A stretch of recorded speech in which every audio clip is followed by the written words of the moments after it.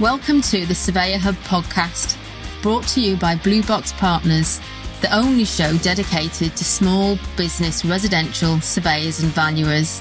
Created by surveyors for surveyors, in every episode you'll learn something new about the vibrant and thriving industry of residential surveying.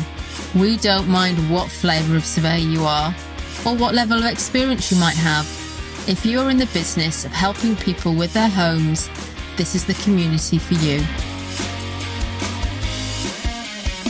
Okay, so today on the podcast, I don't have a surveyor. Sometimes I throw these curveballs in, but today we've got Elina Grigoriou from Grigoriou Interiors. That's a mouthful.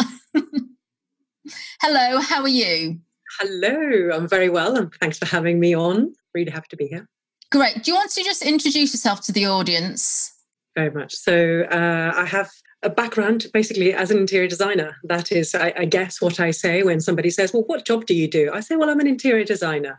And then they say, well, why are you dealing with sustainability? And then I explain how perhaps sustainable consulting has evolved out of trying to do a sustainable interior as a job. So I am an interior designer. I'm also a sustainability consultant now that specializes in interior fit out and sustainability. I have a team around me that helps me do that, and my own company, Grigoriou Interiors, based in central London. So we've been going for about 12 years now. And before that, I worked with a couple of really solid architectural firms, mostly, where progressively, I guess, I was thinking that they were perhaps covering aspects of design that I thought were really important in the way good design should be delivered. And hence why I thought actually to do that, I needed to set up my own business. And it's been, that's where I'm on now, on that journey. So we do that. And I guess the objective, and I was actually reviewing really what is the mission of the business? You know, everybody's kind of reviewing stuff. And at the moment, I guess there is a mission, but the vision is to actually create spaces that are supporting the flourishing of all people inside there and not costing the earth, instead of actually being a positive influence to the actual environment that we're hosted in. So it is quite an ambitious target, and every project is progressively there, but that is the vision that we want to deliver basically on every project that we're working on. And that's the thing about a vision in your business, it's got to be big. You've got to aim for it and just go for it. Yeah. It's interesting, actually. I've met mainly women, I have to say, but a number of women surveyors or trainee surveyors who've actually started or had a background in interior design, and that then got them into sort of the surveying, getting involved in the more the bricks and mortar. But, you know, when anyone says interior design, you can't help but think about all these house makeover programs that we had. You know, and I'll admit, I've got a crush on George Clark. It's okay. Who doesn't with his vision? Oh, I love his vision. Absolutely. Really. Question: Do you watch any of those interior design programs, or are you too good for that now? No, I'm not. I don't think I'm too good for that. I don't watch them though. Two reasons. One, I was really, it still irks, I think, the damage that a lot of these shows have created to the interior design profession. On one hand, they do make approachable the idea of a designed space to the masses. So for that, I think, yes, but they devalue the value of having the right design process integrated in a project. And so it's been extremely difficult then for us as professional designers to be able to be valued and not to think that they could do the same job and it's just about picking a few materials. Yeah. You know, that's the cover of a book. That's not the book. Now that's interesting, because there'll be many a surveyor listening to this who will have walked into a property and will be looking at the decor thinking, what the hell's gone on here? And I can recall two examples in my career many, many years ago. The first one was 1930s house, pretty traditional, semi, and I walked in and they'd knocked through the sort of the kitchen living room area. And I remember, and I think it was, crikey, I can't remember which program it was now, the Lawrence Llewellyn-Bowen one, but it wasn't him that did the room. Can't remember the program now. And in that program, they'd basically stripped out the room, and instead of having a proper table and chairs, dining table and chairs, they'd got garden furniture. And I remember they'd painted the walls magnolia, except they called it a different colour. It was some posh name for magnolia. And I'm thinking, Anyway, I walk into this property in Croydon, and this lady had cleared out her dining room, kitchen sort of area, and tried to replicate the same thing. And it was basically a green plastic table and chairs in the middle and painted like a blush magnolia colour. And she was quoting the programme, and I thought, yeah, that doesn't really translate, basically, did I've seen the programme. And I also remember going into another property. I think they were either an Italian or Spanish family. And in those properties, you often see them using marble, because obviously they use a lot of marble in those countries. And again, as it happens, it was a 1930s semi, actually well maintained. And I walked into the garden, decking everywhere with palm trees, all very nice. Walked into the house, and I kid you not, every inch of wall was clad in marble, but not like a nice beige marble. This was like the dark maroon and dark navy blue, and a bit like an airport, but quite distinct style. And my first thought was, oh, that's lovely. And my second thought was, what the hell is holding this house up? Because there was so much of it. Actually, it turned out it was affecting the structural stability of the property. There was so much of it inside. So, they're just two, off the top of my head, two examples as a surveyor when I've walked into a property. Was it good design? No. They obviously decorated it how they wanted. But many surveyors will walk in and they'll be all listening to this now thinking, oh yeah, I remember that property. And we just need a beer or a glass of wine or a few of us together for the stories to come out. How does a surveyor, when they walk into a home, into a property, know that it's a good design? Great question. I think it goes back to understanding what good design is. There's two avenues to this, and it's covered actually in a book, Parentalia. I mentioned it in my book, actually. I'm going to ask you about that a bit later, your book. So basically, we've got two avenues, and I'll very simplify the approach. One is, of course, nature. So you've got beauty that is following the nature's principles, let's call it. And that is some default proportions and combinations of materials and layouts that instinctively are assumed as beautiful because they are comfortable and they're based on what we expect and what we need. I'm simplifying this greatly. And there's others that are following, let's say, what is a trend, and that would be much more about something that's been socially created as a norm. And that will always change. And so that will momentarily perhaps be seen as beautiful and then perhaps quickly not. So there's higher risk with something like that not being seen beautiful by more people, whereas the one that's more natural based, let's say, style of beauty will be more homogeneously liked. And so it completely depends what you think is a good design. Is it for the people that are, as a one-off, going to feel that they belong into that space? Or is it going to be something that's going to stand the test of time and be liked by more people? And none of us can really interpret beauty, because beauty is in the eye of the beholder. And it is about, well, how is this space, how is this building, how is this home giving you the lifestyle and the clothes to wear that you feel are reflecting you as an individual? And so in residential design, now that is so important, that the home represents you. So many times interiors are representing the people inside there, what they're lacking in what they're looking for life. It's about identity, it's about beliefs and psychological situation. So it should be, at least. If it is about just something they saw in a magazine and just copied it like for like, they're going to regret it pretty quickly. And that's unfortunate. But unless they've got somebody to guide them and advise them of this kind of overarching principle of approach of design, then of course they don't know better. And I'd say this kind of conversation is not going on widely. So overall, people don't know how they should choose good design and house design and home design, or whatever we call it. I just love that answer. I'll just ponder on that a minute. I just love that answer. And actually, as I think about buildings that have been built over the years, the historic buildings, some of them just look good and they're timeless. It's that timeless classic property. And yet we see buildings over years that Often you'll see an old building that's had different layers on top of different styles, different floors, or it's been extended in different ways. And sometimes you can tell the difference, the age, the period. Sometimes it works, sometimes it doesn't.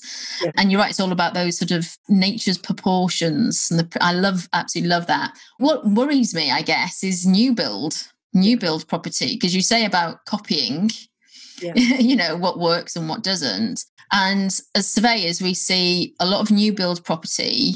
I say new build actually, but probably the last 20, 30 years hasn't been great. No, I was going to say, we need it to be more, don't we? Especially in home and resi, and we need more homes, right? That whole or at least reuse better the ones that exist in different geographic locations of the UK. That's one of my bees in my bonnet. There's loads of homes actually deteriorating in areas which are underfunded around the UK. And then we scream that we don't have enough homes in areas that are overinvested. It's a mishmash, isn't it? Of actually there's affordable homes in places, but the people aren't there. There isn't the investment to bring those homes up to a habitable standard.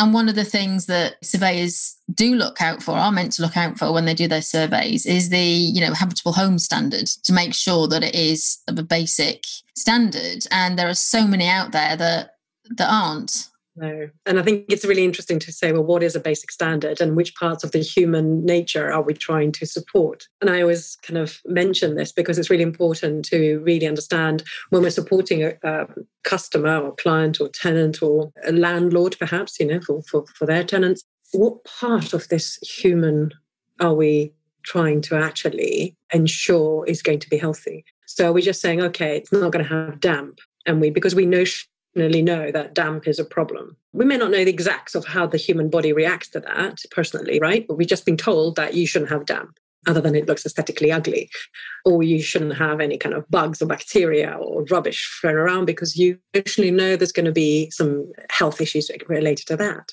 So we can look at the issues that will affect the human body, and that could be even just structural issues, right? Just from pure life and death situation, all the way to just bacterial issues, thermal comfort, acoustic comfort, or radiant comfort. It could be actually extreme hot or cold to the touch for children or something like that. So these are all affecting the body. And so if surveyor's going into a home, they can say, well, actually, okay, I can look at how this space is going to affect the bodies of the people going in there. But actually, as a human being, you're made up with a lot more beyond that. So you're made up of cognitive processes. So how well are you going to think inside these spaces? Can you actually do proper analytical thought, reasoning? How are you going to reason based on to have a good relationship with your neighbors, right? And to engage with the local community. Things like that. They're things that you will process emotionally and cognitively. So, and emotionally, especially because of relationships, especially if we're reducing footprint and increasing the amount of occupancy rates in blocks, less windows, more communal spaces. So how do we know if we're packing a lot of people in, especially with build-to-rent properties, where we've got a lot of the social pressure being sold into that, how are we actually then taking care of the mental and emotional health of the people, not just the physical body? So in my view, we're really low down on what we're looking at the moment and what surveyors are valuing in properties and checking. And there's a huge, for me, added value there that needs to be recognised and delivered as in the profession, but also covered in the needs that we have in the built environment. We need to be recognising the lack of these characteristics and making sure they're designed in or retrofitted in some way. I guess from a valuer's point of view, though, they'll be looking at some guidance and some standards, or, what adds value, what doesn't, how do I know? And I guess perhaps that's where it becomes very difficult from an interior design point of view to make that sort of logical process or document down, so that they can, I can just see surveyors walking up to property saying, this isn't a good design, I'm going to knock off 10 grand. And then you've got to justify it to somebody because someone else thinks actually that marble that they've put all over the place and doesn't allow the building to breathe is great. That's always the difficulty, isn't it? Can I ask about, obviously, we're recording this in October 2020. We've had a pretty crappy year so far. How is, the things that you've talked about well-being within people's homes, actually, if ever there was something to bring that to the fore, it's now. It's what we've been through this year. I mean, what are your thoughts on some of that? Two things. One, it definitely needs to be responded to as a need. Second, actually, I'm developing a service right now. And this is as a business too, kind of evolving, right? So we need to evolve to respond to where the need is. So more people are working from home. So how are homes now actually productive working environments? So that's something that we're developing now in an audit, let's say, that we could do quite cost effectively over the phone. So through virtual means. And within an hour, say, right, well, what do you need to be doing? And let's look at your space where you're working. How does that actually meet your needs? So because they are different, we have many colleagues, and I'm sure all of us, everybody listening to this will have had the colleague who's trying to balance having a video conference call with kids running behind them, or having the neighbours having some work done, or all of those things have happened really recently to me. We've got a new patio being laid next door. My daughter's always coming in and out of the room. It's just real life, isn't it? It is real life. And so it does affect productivity and also just the environment, the interior. So I'm set up right now actually on my dining room table because I'm trying to make a decision actually where I'm going to have the next office, because we closed our office and we're looking actually to move to a new design district. So it's kind of fallen into that. And I thought it would be quicker. And so now I'm thinking, okay, if I'm going to be working longer and my team is going to be working longer from home, then how are we going to actually adapt the spaces that we are choosing to have as workspaces in such a way that they are supporting our productivity? Because in my living room, I've set it up for relaxation, for emotional well-being, but I haven't set it up to be highly stimulative. And that's both in the lighting, in the patterns, the colors, the furniture. So now I'm making literally my own assessment about, well, what am I going to actually pay to change and not change too much my environment that I live in and I want to also relax in. So, there's that kind of balance where we're bringing work at home and we have to be so much more disciplined, but also create a more dynamic relationship with the physical space to adapt it to our daily life. So that's what I'm looking at, basically. So I think we do need to respond to it. I think the interventions can be lighter or bigger, greater, depending on everybody's circumstances. Some people can change the guest room. They can do that. They want to do that. I don't necessarily want to do that. I don't want to do a permanent change in my guest room. But these are choices all of us can make. But we have to consider how we're adapting, both for our mental health. That's absolutely vital at the moment. Resilience is really low. So when you're having challenges, and I'm saying this actually on purpose because I think a lot of us will just suck it up and say, no, I'm okay. I'm still performing. I can still do this. I'm the professional I've always been. Yes, I'll just work slightly different hours, but I can do this. And sure, you can do this. What are you using? What is the extra, let's say, that you've got in storage that actually you're using to bring you up and to fill the gap that the circumstances have been taking out? And I think everybody has to recognize that. And it is not an indicator of weakness, because I think it does get interpreted as, if I'm using my resilience and I'm asking for that to be propped up, I'm weaker. So I'm less professional or less capable. That's really interesting. Those are some of the things that I talk about on my coaching and the mastermind programs that I run for SMEs. And you're right. It's, where's that energy coming from to sustain you to work those longer hours, to do that extra work? And then actually, as managers or as business owners, if you've got people that report into you or you look after, the pressure is, it's then a case of, well, you're working from home. It must be quite easy, and you're not coping. You haven't got the 2-hour commute that you used to have, and you're not coping. But it's a really different environment to work in. There are different pressures. Everyone's worried about their jobs at the moment. And it's interesting you saying, at the start you started to talk about, the zones that we have in homes.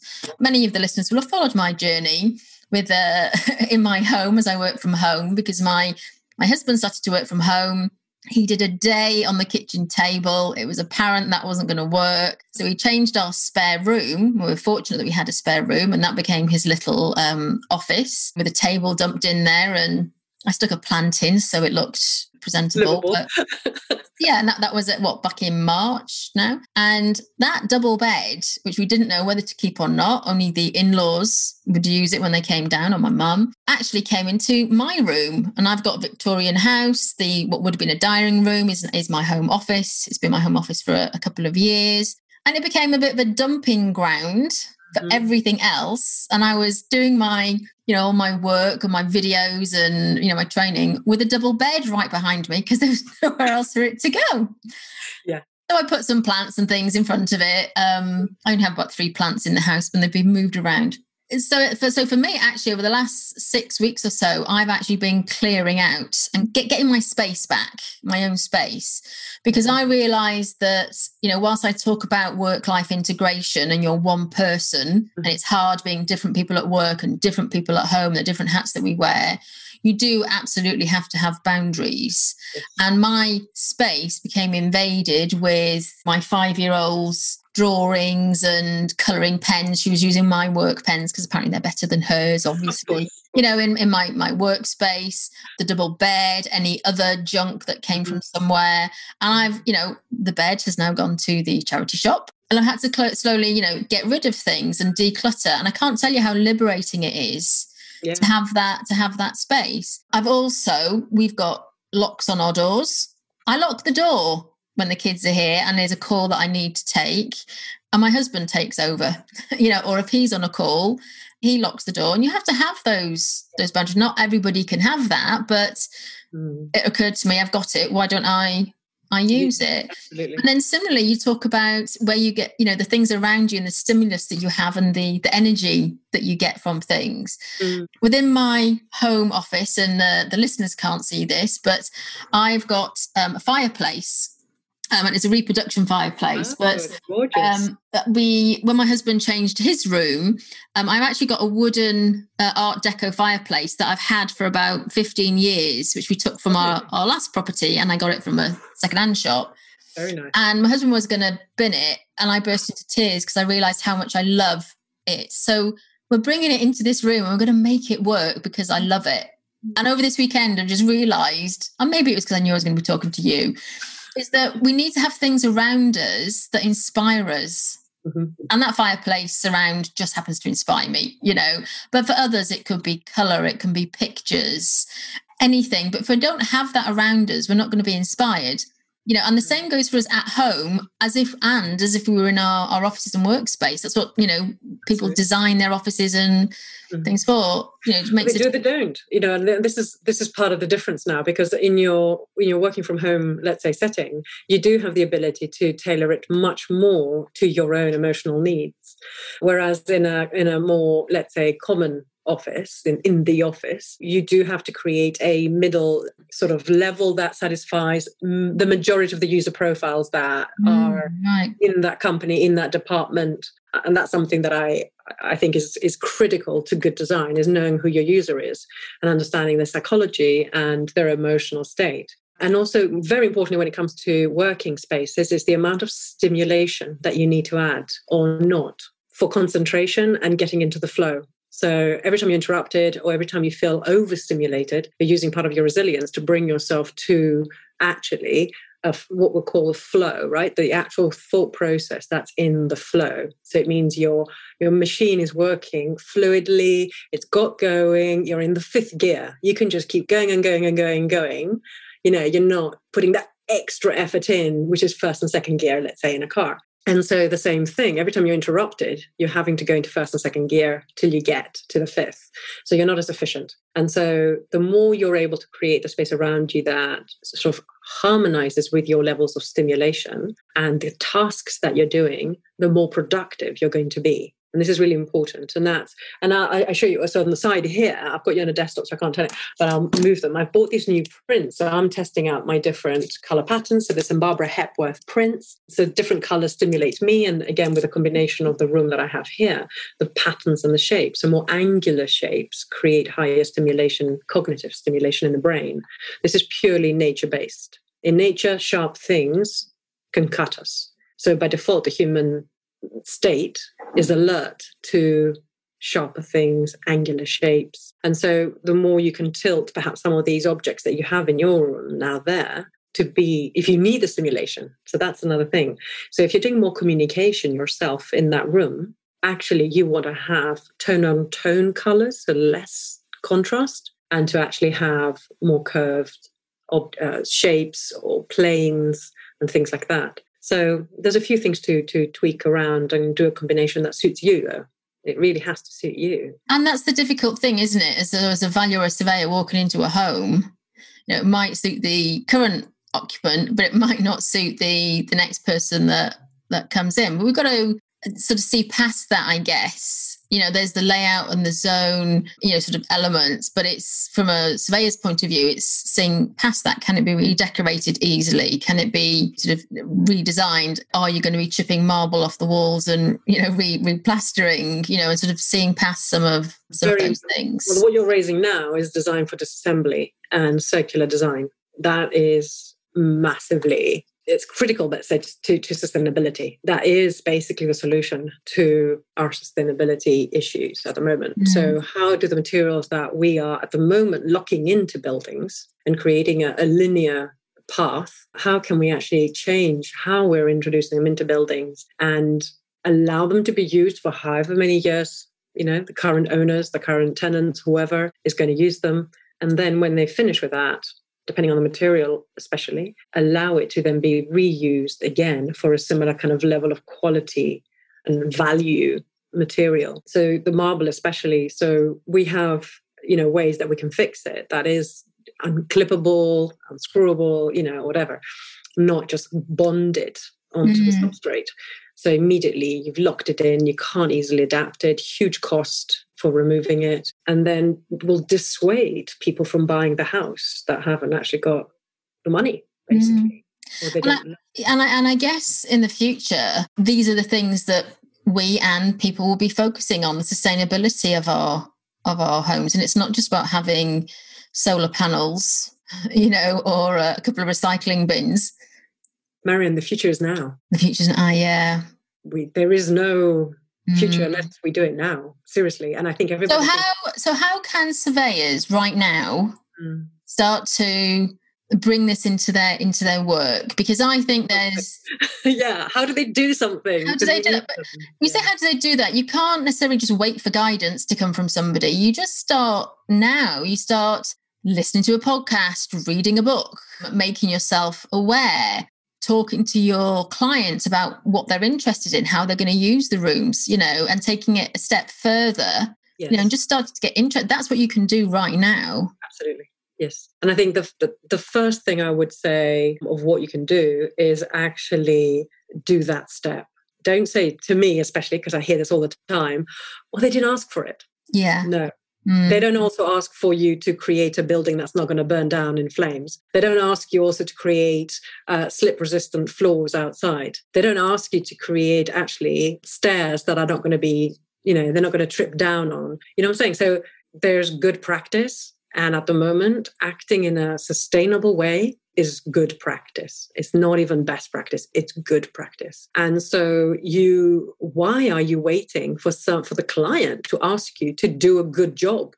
I mean, to do what really you ought to be doing already. And so I am very firm on this. Everybody says, oh, well, they didn't want it, and moan. No. I guess the worry is that we, as a profession, we have so many rules and standards and guidance of the way that we should do things. Yeah. Is that whilst those rules and standards are there to protect us and to help us deliver our best work, actually sometimes rules and standards and guidance can paralyze us in terms of fear. I don't want to do something because I'm not an expert in it. Absolutely. I completely agree with that. But it doesn't mean we can't start that conversation and become more aware. 100%. So, and some of the, so there's a couple of things on that. One, I do agree with you that the rules can actually stifle innovation and actually strengthening those muscles of thinking for ourselves, and taking kind of, the bull by the horns and saying, no, I know what is right in the situation, not just the guidance book or the standards or whatever that I'm given. So we do have a lot of those, which are good, and they've come from a good purpose. They've come from really important intentions to create safety and security, but they've gone too far to a degree, or haven't included, let's say, sustainability in their making. So it's not that we don't need them, I think. there's absolutely a purpose for them, but we've got to, in a way, and unfortunately, remake some of them, because at the moment they're causing more damage than they are actually creating safety. So I think that's one just issue to respond to that. The other one is about what can you do? And I do generally, I'm known to sort of put into two broad camps. One is a nudge, the other one is a shove. And in every single project, every single conversation alone, whether it's on the phone or face-to-face or a survey, there will be quick wins that you can see. They'll be tiny. It doesn't matter. Even if it's one on a project, do it, And if it's a shove, because actually the client is kind of, well, the sustainability stuff, I guess we should be doing something about it. But anyway, onto the color of the walls, whatever. Yeah. And then you can go away and come back again and think, actually, okay, they actually are thinking about it. So maybe I could shove something here. So, you think about what solution actually is quite a biggie, but pick one that that they will go with and is not conflicting with any other requirements, but you can do this. And also, I guess there's a way of, if it's important to you, it becomes the way that you do things. You integrate it into the way that you work. And that's something that we at the Blue Box and the Surveyor Hub have really taken on board over the last couple of years, to be a real values-driven business, in that this is the way that we do things. If you don't like it, that's fine. You're just not for us. Yes. And that's meant that we've parted ways with some clients, reviewed some of the contracts to look at the type of work that we do, look at the work that we only enjoy, people we like working with. And I tell you what, it's been so much more fun, and because you're then energized and got more energy to focus on other things, other opportunities then come up. But it comes back to understanding your values and what's important to you. And I think that goes for any business, whatever sector you're in. Yeah. Let me ask you about your business, because you mentioned there that you closed your office and you're now working from home. How has the last year really affected your business? So, well, I think that personally, I've seen also an influence of Brexit situation. Right. So I think it wasn't. So I'd say the journey over the last year has been Brexit related first, and then unfortunately COVID has nicely topped it off. Boosted. Yes, exactly. Really boosted that. So I'd say in new projects starting, I would say absolutely has really been limited. What I do see, though, is a conversation around sustainability that started probably from last summer and really got going throughout last year, irrespective of the socio-political situation. And I actually would credit a lot the influence of Extinction Rebellion. I know, Marmite for lots of people, but they really, really hit home with the message, and I think have really made a change. And also the Greta effect, she's really, really made a change again. And I'd say that has, I've seen a distinguishable step up in the consciousness of everyone, whether it's friends or clients or subcontractors or suppliers, manufacturers. Everyone is not questioning anymore about whether this is something that's real and the fact that we need to respond to it. So that's the first thing. The second thing is that everybody's kind of starting to make a change in their own arena, whether that's a client again or manufacturer. So to the point that we met up, I won't name names, but we met up with one of the sort of most cutthroat kind of developers in London. And they themselves said, we always used to develop, sell, make the most money, develop again, make the most money, and constantly move on without looking back. And they said they're not doing that anymore. They've realized they have to take responsibility, and they're going to be there for the long term now. They're going to take care of their legacy. And these are, three gentlemen who, absolutely alpha male style, really bullish, really all in for the money, now saying, this isn't good anymore. We are changing. We are doing this because we know, it's knowledge. It's not just information. It's knowledge. They personally have been affected by what they've seen, heard, and understood to be true. And now they're changing their whole business and including it on sustainable criteria, performance, both in the way their buildings are going to be delivered, operated, and catering for their tenants. So this is I was so dumbstruck in that meeting because I did not expect it to be such a sort of across the board, let's say, intention statement and requirement, basically. And they were saying to us, how can you help us then take care of the well-being in the design? Help us to strategically make sure we're setting the right principles as a business for the built environment that we're creating, and then all the way down to the design characteristics themselves in the spaces that we're delivering. So for me, although we've had huge changes, of course, as we said, in the industry and everything, I'm seeing also huge changes towards what I'll call good and there's been a few little hiccups in the journey of people keeping up their sustainability intentions and actions, definitely. But I'm seeing some that actually before may have not done it, now have had the time to do it because of the slowdown in business. They're taking care of their home, if that makes sense, literally, and actually trying to see what can they do to become a more sustainable business, both in their own operation, whether it's a contractor, their own internal systems and processes, all the way to clients and how they're going to design and deliver something that's a bit more sustainable. And I say a bit more sustainable because everybody's on a journey. We all have different levels. We shouldn't kick each other, just do what you can. So we're seeing requirements basically to tag on to teams, to create internal manuals, for sustainable refurbishment of corporate real estate, sustainable benchmarking, that kind of stuff, And design, new design work is definitely on the low, very, very much so. I mean, we're just finishing a resi in West London, beautiful, really, really environmentally friendly and supporting well-being of the clients. Can't wait to share photos. That's been a struggle, though, to complete during COVID, and finish it off. So as a business, I guess we're just seeing huge different changes, but not necessarily a negative, let's say, because we specialize in sustainability and well-being. And that is not being compromised on, I'd say. Yeah, and I guess the more companies that start to approach that and it starts to become the next trend or thing to do, it then becomes embedded. And a lot of people will have had the time to think this year over what's important and the way that they want to run their businesses. And I think maybe perhaps it'd be interesting to see the knock-on effect for residential and new build. Yeah. Because if we don't need to commute everywhere now and we can work from home, then people won't be as restricted to the areas that they live.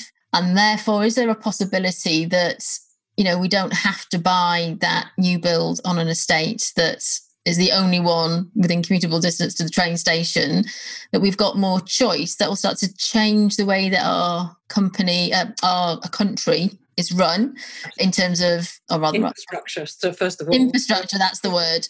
Yeah, and you can start to just see how it will then start to unfold, and then maybe people will start to decide who they want to build their home or who they buy off, and that's where actually things like the values of these companies and how they invest in their people and their organization as much as the product that they build and sell actually becomes really, really important.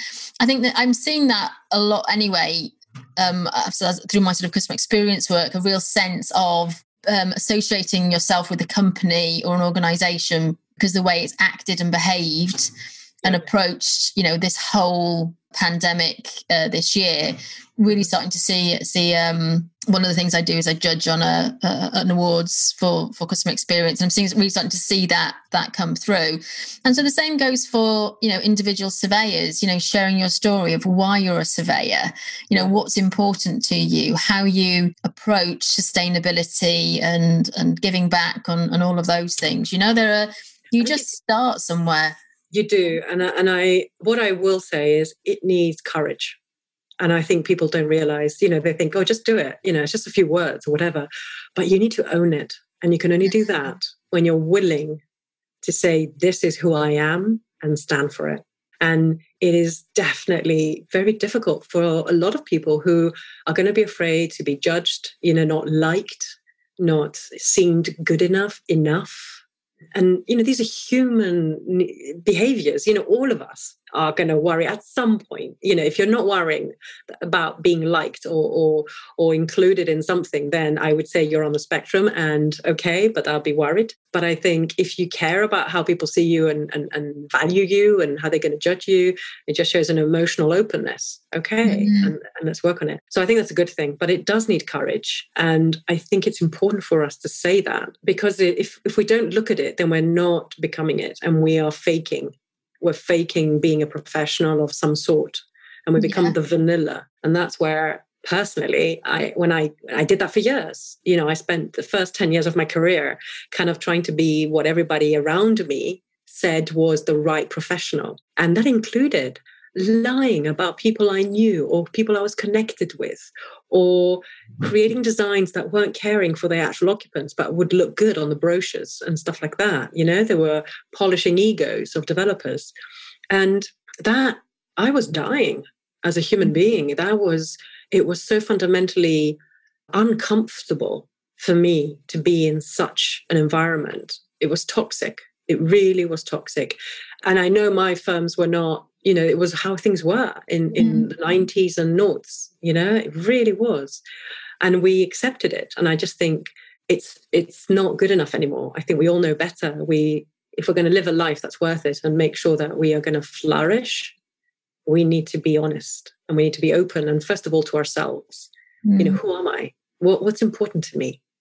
And then, as you said earlier on, that sometimes that means you're not going to be liked by everybody. It doesn't mean you should be a bad person, but you're going to find perhaps more harmony with part of, the market, not all the markets. And that's right. That's good. Anyway, so I totally agree with what you were saying earlier on about that. And, sometimes you have to say goodbye to some clients because they are ethically not in line and you could not serve them, and it would cost you. And I tried that. I've tried serving clients earlier on that I thought I should be chasing. I thought there'd be the big bank account, filler or whatever. And I ended up losing more money because it took it out of me, and I wasn't the right fit for the job. And I was trying to, round peg in a square hole. Yeah. And I see so many of that, so much of that going on now. Now that I've kind of become aware of it and work on it myself to not push myself down a new job route that is actually long-term going to be unsustainable and uneconomic. And I highly recommend that to everybody. Can I just touch upon a couple of things before I stop this one thing? You talked about upskilling, and that's something that I've seen. And so I do quite a lot of talks, in the industry, both to change minds, but also to just upskill, I guess, audiences around well-being and environmental issues. And I always got approached at the end by people in the audience saying, "Oh, how do you know what you know? And what can I read? How can I learn more, basically, about sustainable interiors," or whatever I was talking about. And so I thought, okay, people want to know more. And we get so many CVs, of students who are desperate to know about sustainability, shockingly showing the gap in current education, really, really dire. And so I thought, fine, okay, well, I can't support everybody, and it takes time to do it. So anyway, we created basically an online course. So Design for Wellbeing .co.uk is basically a course we've set up to train, at the moment, other designers, but we've also got some other healthcare professionals, HSC kind of stuff, who want to understand actually, well, what does it mean creating a healthy space, a healthy home, healthy business, healthy school, and what does well-being mean? Let me ask you about your book. How did you come about writing a book? So, gosh, I never planned actually to say, I'm going to write a book. So first of all, that was never on my to-do list.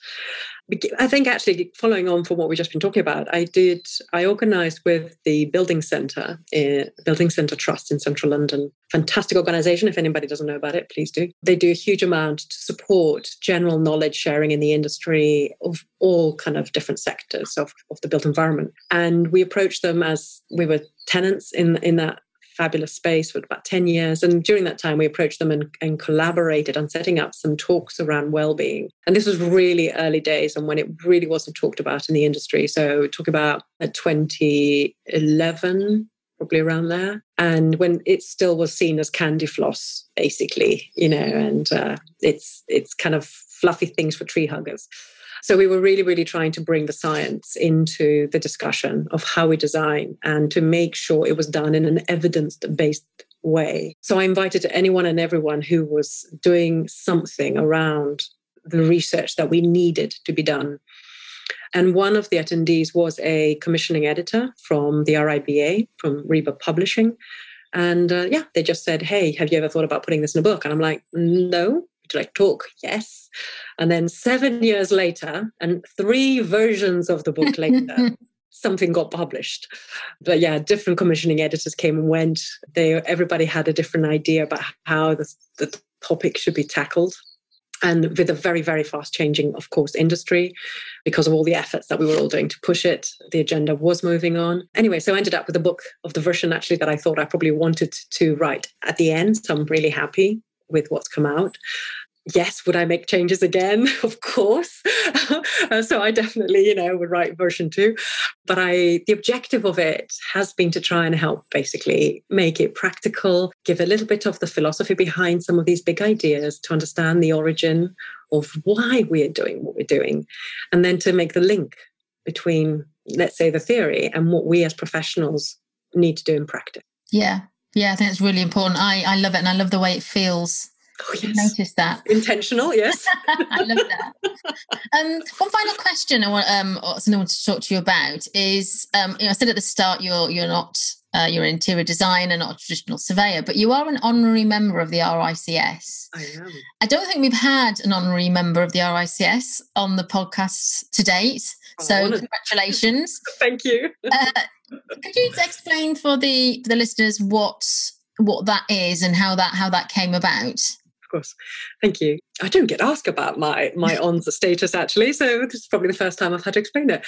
It was in a recognition of the contribution I've made towards sustainability in the built environment and within the RICS specifically, and around the SCAR rating scheme, the environmental assessment method for interior fit-out and refurbishment projects. So I worked with the team in RICS about 10 years and did a lot of voluntary work to change hearts and minds and create tools with different institutions, collaborating with different institutions in the industry to, support and promote a more sustainable approach and agenda around refurbishment and fit out. And so a couple of the staff inside RICS had no clue this was going on. Basically, championed for me to become a member. I ended up knowing all the security guards and everybody on Great George Street, to such a degree, and not being a member. And everybody was always shocked that I wasn't a member.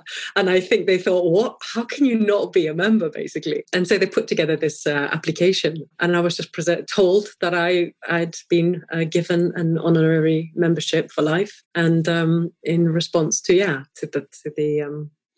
overall. I think it's a really important thing to recognise, actually, is that although we're surveyors, we're part of a bigger picture in terms of the built environment. Yeah. The only other honorary RICS surveyors, get the words out now, the honorary RICS people I know are actually lawyers or have worked in the claims side. So it's actually quite nice to meet someone who's become an interior designer. I mean, how far of kind of the general concept of surveying can that be? And I think this is really important, both for the surveyor mindset, but also the interior designer mindset, because we have both professions perhaps thinking themselves at different ends of a project and different remits. And there is such overlap. There needs to be a much greater overlap between the professions and how they're working together and understanding each other's needs and roles and stuff like that. And I guess I've come through the years of working with the RICS, I've come to actually respect the nature of a surveyor and the multifaceted services they need to give, the important cogs in the project that they are to make things work, but also how much more they need to do. The profession is dire for evolution. It really, really, I cannot press this enough, because surveyors are so core in projects and they've worked very hard for this position, but to stay in that and to make the sustainable results that we need, it's down to the surveyor role, whether that's a contracts manager, whether that is land surveyors, whether that is quantity surveyors, and I'll mention that with regards to circular economy. They are they are at a critical point to upskill themselves now around sustainable design and procurement. I cannot stress that enough, how important it is for everyone's ambitions to achieve a sustainable future. But I have got a lot of respect for that, and I love the opportunity that's there, and I've tried through the RSCS, but it's a huge, huge institution, as we all know. And for its... you just start. Just start. And the fact that you've started is great. We'll reach more people with this podcast. They will change their businesses and pass things on, and it has that ripple effect. But if nobody starts, then nothing happens. Elina, it's been really, really good to talk to you today. Thank you so much. I've really enjoyed it. Me too. Thanks very much for fantastic questions. You've been listening to the Surveyor Hub podcast. We'd love it if you leave a review and let us know how we're doing. And if you want to find out more about how we're making a difference, visit us at blueboxpartners.com.